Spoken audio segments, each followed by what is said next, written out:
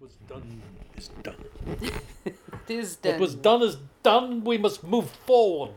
We must. Ever with our vision on the horizon, the candlelit promenade of gesticular homage.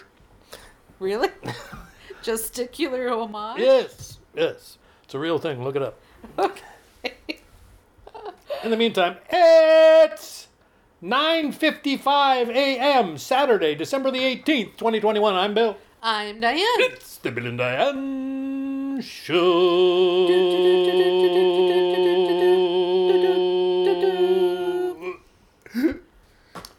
Might have carried that on a little bit too long there. But that's okay. We got the fairy lights, we got the magic, we got the golden glow that's in the air, not just on the walls. That's what I have to say about that. And it's been a hectic week here in Lake Amphetamine as per usual. Has it not? It has. Yes, it has. I did a Treehouse concert on Tuesday. Kind of a surprise even to me. I just came up with it on Monday and said, I'm going to do it. I got myself a cup of coffee here, and I'm going to take me a sip. Because I felt good. Felt good to play the guitar. I'm going to do it. And I did it. Ah, ham and eggs. And it felt good to play the guitar. And don't know when I'll do it again, but it was fun. And I found that we really had missed our little connection with all the people. That's the thing. It's like I got to figure out another way to do that, you know, because if I can't play the guitar as comfortably anymore, then I got to do something. Read poetry. Yeah. Well, people like reading. Yeah, that's true. That's true. I don't know. I guess I just need to try Read Dickens. Really, I could be doing the serialized readings. I don't know if I could get away with that.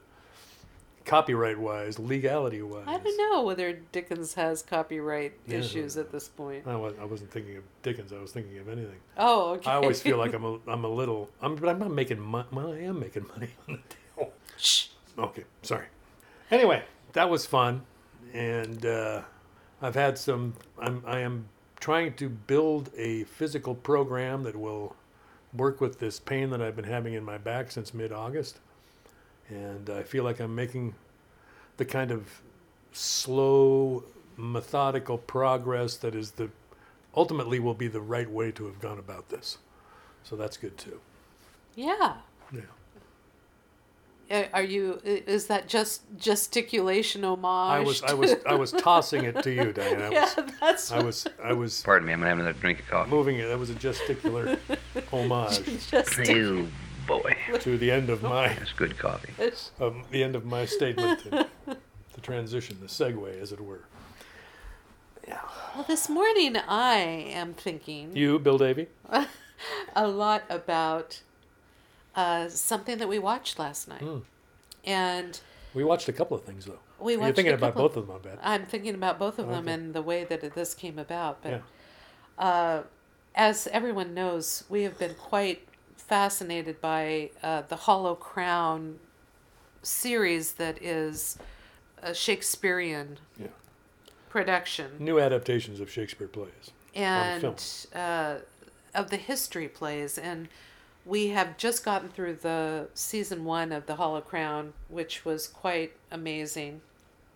And I was watching some previews for the second series, which features Benedict Cumberbatch as Richard III. And I'm really greatly looking forward to that. We're going to be working with that again in the Westminster Basement School. I feel it's like the Westminster Basement Study Group. It's the study group. Yes. Salon. We've had all sorts of ideas about that. But where Bill Woolham, a instructor of note of Shakespeare, has been gracious enough to present his wonderful ideas about these plays. To spearhead the discussion, yeah. And I'm kind of chomping at the bit to get at that series, but we're going to be doing that in January, so I just wanted to have a little bit of a taste again of Benedict Cumberbatch in that role. There's a couple of wonderful YouTube previews of it. Yeah. So, interestingly, one of the things that is kind of frightening and kind of cool at the same time about YouTube is the more you're looking things up, the more it brings up things of your interest. Right. And one of the the interesting things that came up for me to watch was this debate that was put on by this group called Intelligence Squared. I've never heard of this before. And I actually, before our show today, wanted to give you a pithy idea of what this group does, because I had no idea until I read this. Intelligence Squared uses the traditional Oxford-style debating format. A motion is proposed with two speakers arguing in favor and two against. Opening speech is around 10 minutes in length, and they have a lively Q&A from the floor. This is what their usual thing is.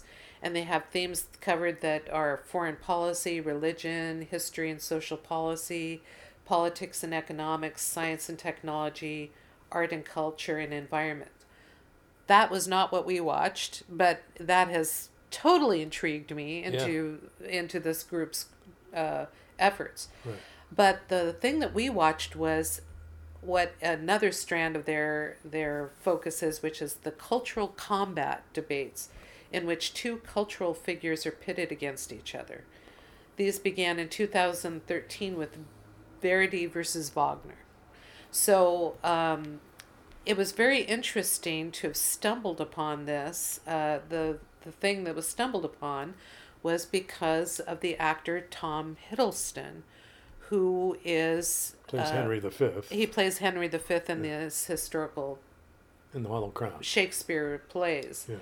In the Hall of Crown. So they had this marvelous debate that was one of the cultural combats, Dickens versus Tolstoy.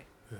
And I have always loved both those authors, but I just found it so fascinating that they did this debate. So we watched it last night, and the way that they do these debates is they have two people each taking one of the authors or one of the cultural icons. In this case, it was Dickens and Tolstoy. And then they have, in this case, since it was literature, they have some actors who act out the scenes that they feel are instrumental to your understanding of their love of that particular author. And it was just an amazing It was fun. debate, because I did not know exactly what this whole thing was about until I just read it. But I was fascinated anyway, both from speaking of homage, the homage that both the debaters were giving to the other author, that they were saying, I'm not saying that this person wasn't great, but I'm going to take the stance of illuminating the power of this particular author. And they were both 19th century authors, and they both had tremendous impact on the world at large. So I think that the thing that I found so fascinating about it was that by doing that, the person who was debating and giving the summary of why this person was so powerful, they would have a part that they would be describing, then they'd have the reading, and then they'd go back into their own debate points, Right. a reading, and then it would flip over to the other speaker. Yeah. And it was quite powerful because you were getting these little glimpses into why this was important, at the same time as you were getting these powerful readings that were very emotionally wrought in ways that you may not read it in your mind, I would say. The other part of it that was interesting to me is that the audience is polled at the beginning of the debate and at the end of the debate, so that they come in with their own preconceived ideas about who they would pick, Dickens versus Tolstoy. But then they rank the same thing based on the debate that they've just witnessed. So it was interesting. Yeah, and it was interesting because most of the people who came in would have voted for Dickens, and although it was not very, it was It was not a pretty. big win. Yeah, it was not a big win It was like 62% to 44 or something like that. at the end. With the rest undecided. Whereas coming in, Dickens was ahead, 48 to 42 or something Yeah, like that. I think that part of it was less interesting to me, but it's basically from reading this, it's more about the debate. Right, You know, that that's they're what- ranking the debate. Or they're ranking the debate, yeah. Who was the person that swayed your opinion the most? And the person who was doing that part of the debate, I've actually heard of Simon Sharma. He's a historian. He was the Dickens guy? Yeah. Yeah. And we've heard of him because of one of our friends, Val Sanford, has recommended a series that he did on the Jewish. Was that him or was that the other guy? No, I thought it that was the Tolstoy guy that had done that. No, it was the Tolstoy guy. Oh, that's what we're talking about. Yeah, because I he thought was you the said one he who. was the Dickens guy. No, he was the Tolstoy guy because he won the debate. Right. And he was a very powerful debater. He was. Or speaker, too. Well, both of them were, Yeah. to tell you the truth. They did really good presentations and picked really good passages to have enacted, too. In any event, I just found that to be such a nourishing experience to watch these amazing, brilliant men talking with fervor and zest about why they love these authors and why they were so important to our lives. And I think my favorite part was that was about Dickens, a quote that Dickens had that I just thought was so amazing. I had never heard this idea before. And the person who was presenting Dickens said that Dickens had quoted, or it was quoted to say, "It is the custom on the stage in all good murderous melodramas to present the tragic and the comic scenes in as regular alternation as the layers of red and white in a side of streaky, well-cured bacon." And I just thought that was such an amazing idea that life has these striations like well-cured bacon. Right. You wouldn't want just one or the other. You wouldn't want it all white. You wouldn't want it all red. It has to be the two in such close proximation with each other. And I would say, although I was very swayed by Sharma's debate points, for me, Dickens will always be my author. I have been reading Dickens ever since I was a kid. We're very young. I remember the first book I read by him was Great Expectations. And I remember just being enchanted. I almost like mesmerized by that story. The characters, the suspense. And when you're young, you're reading classics with the idea of, oh my God, I've got to read a classic. And then when you find how enchanting that classic is, it really stays with you. And that book really stayed with me. But I think about how Dickens has actually changed my entire view of life. And a lot of it is because of how the power of his stories was so intense. You got wrapped up into the characters and wrapped up into this comic tragic striation. Right. And certainly since he was writing for magazines, there's always this white knuckle part of every chapter that you're going, oh my God, what's going to happen? And I just found that a lot of the way that he had written about life has given me a sense of comfort, particularly because I was thinking about you. There are all sorts of social injustices in the world that he explores. He explores a lot. Yeah.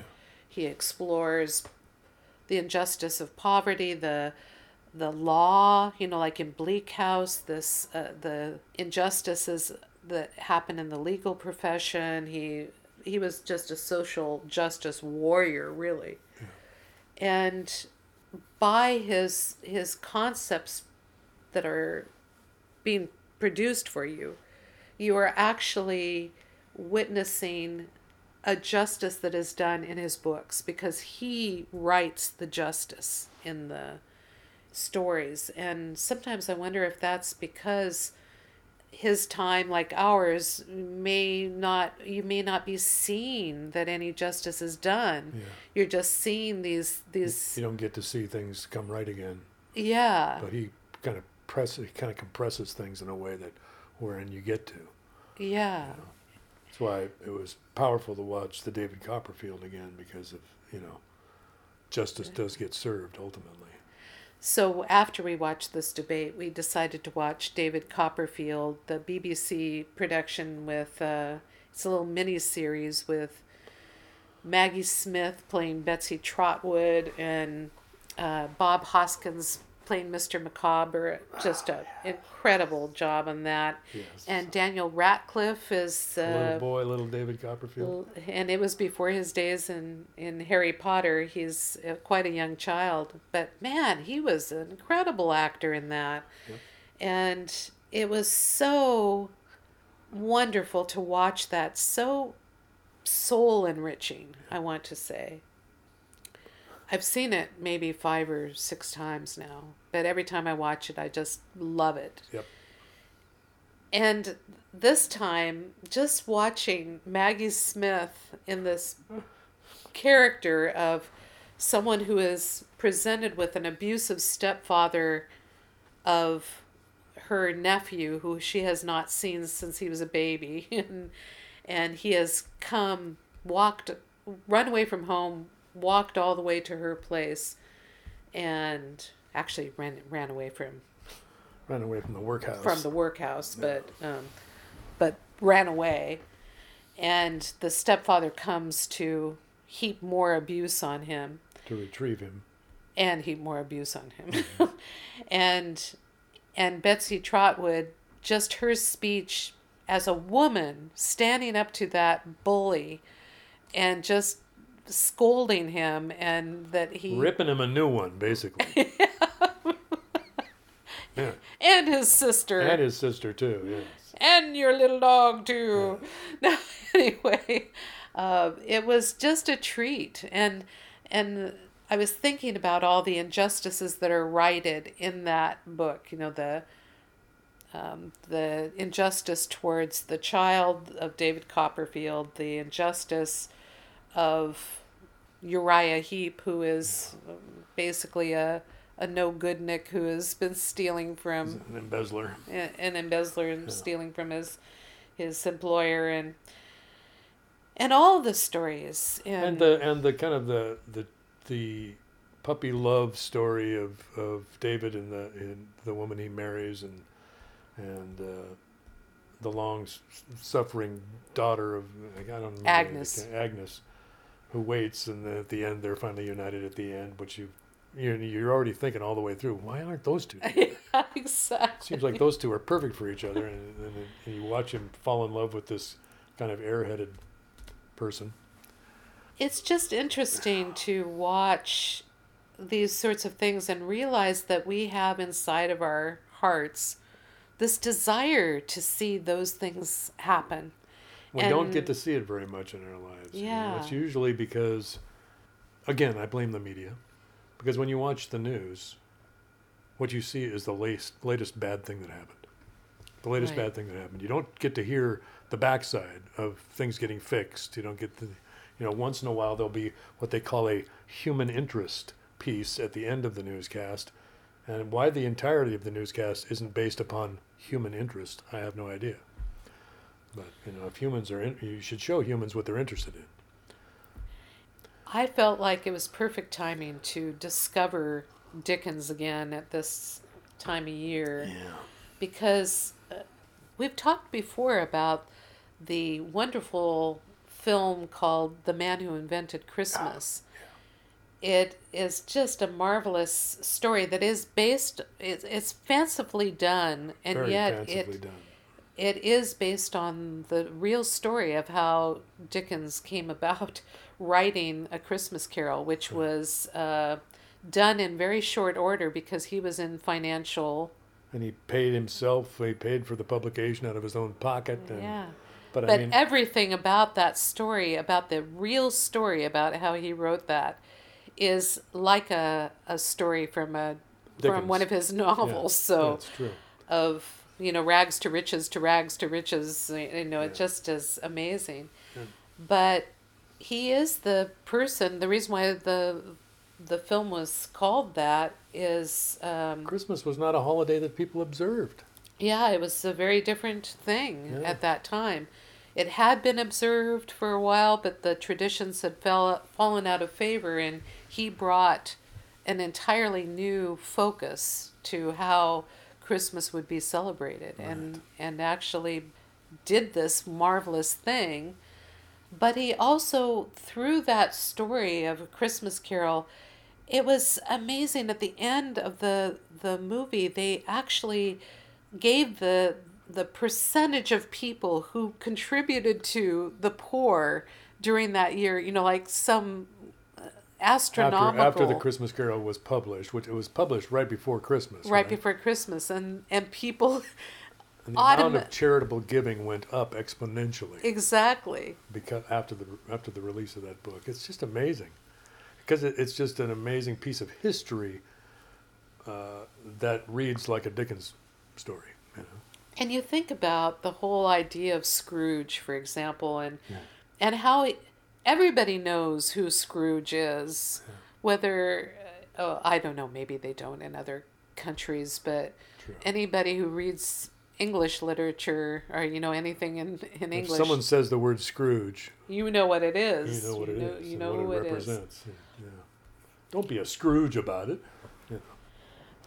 I always loved that story, A Christmas Carol, because it was showing that Scrooge had all this money, but he didn't even enjoy it. He was miserable.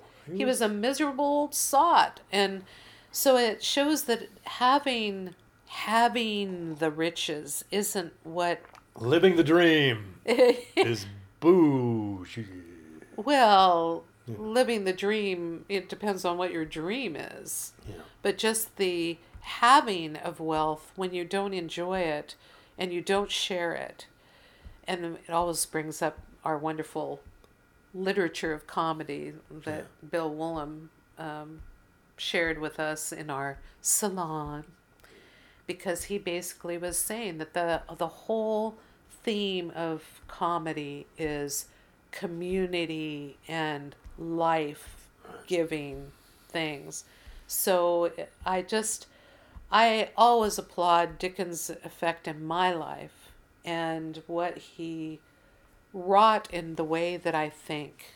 And I think that he represented poverty in such a way that you could feel it. Yeah. You can not only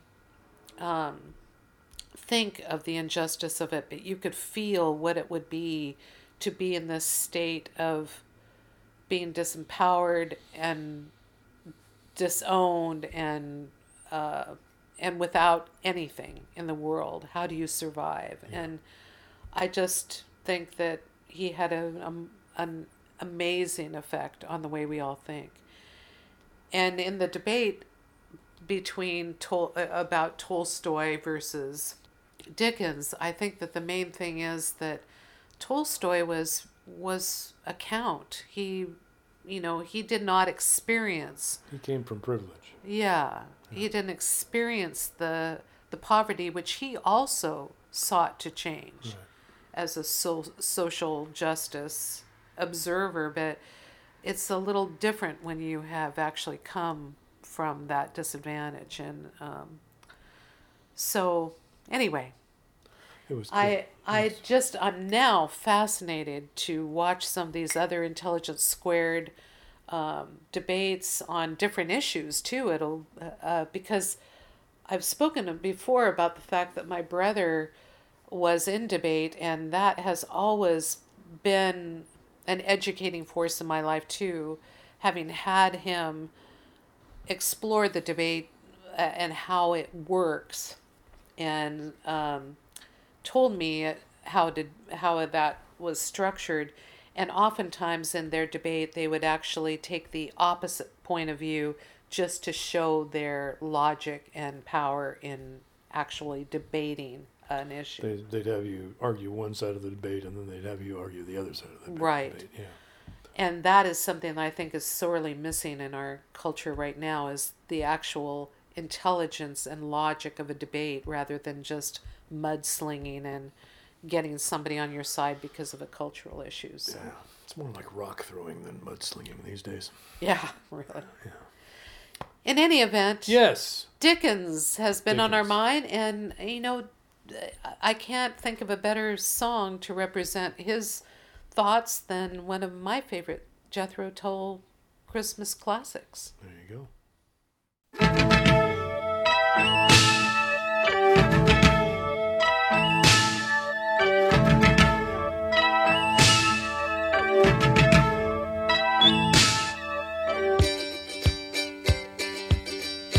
Through long December nights we talk in words of rain or snow, while you through chattering teeth reply and curse us as you go.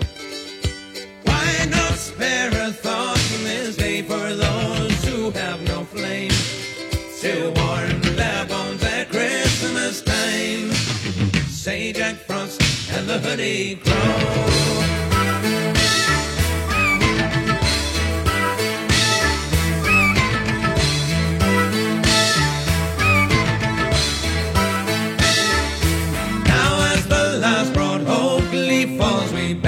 Consider this: there's some who have no coin to save for turkey, wine, or gifts.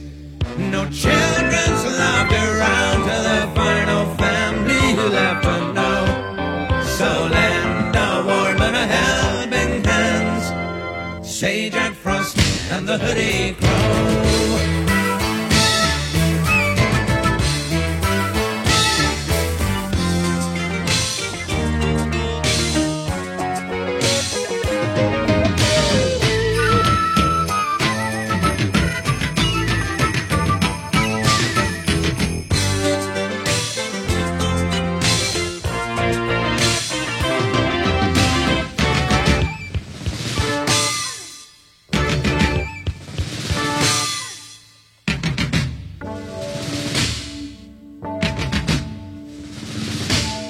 As holly prigs and ivy clings, your fate is none too clear.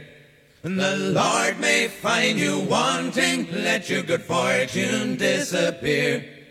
All homely comforts blown away, and all that's left to show is to share your joy at Christmas time with Jack Frost and the Hoodie Crow.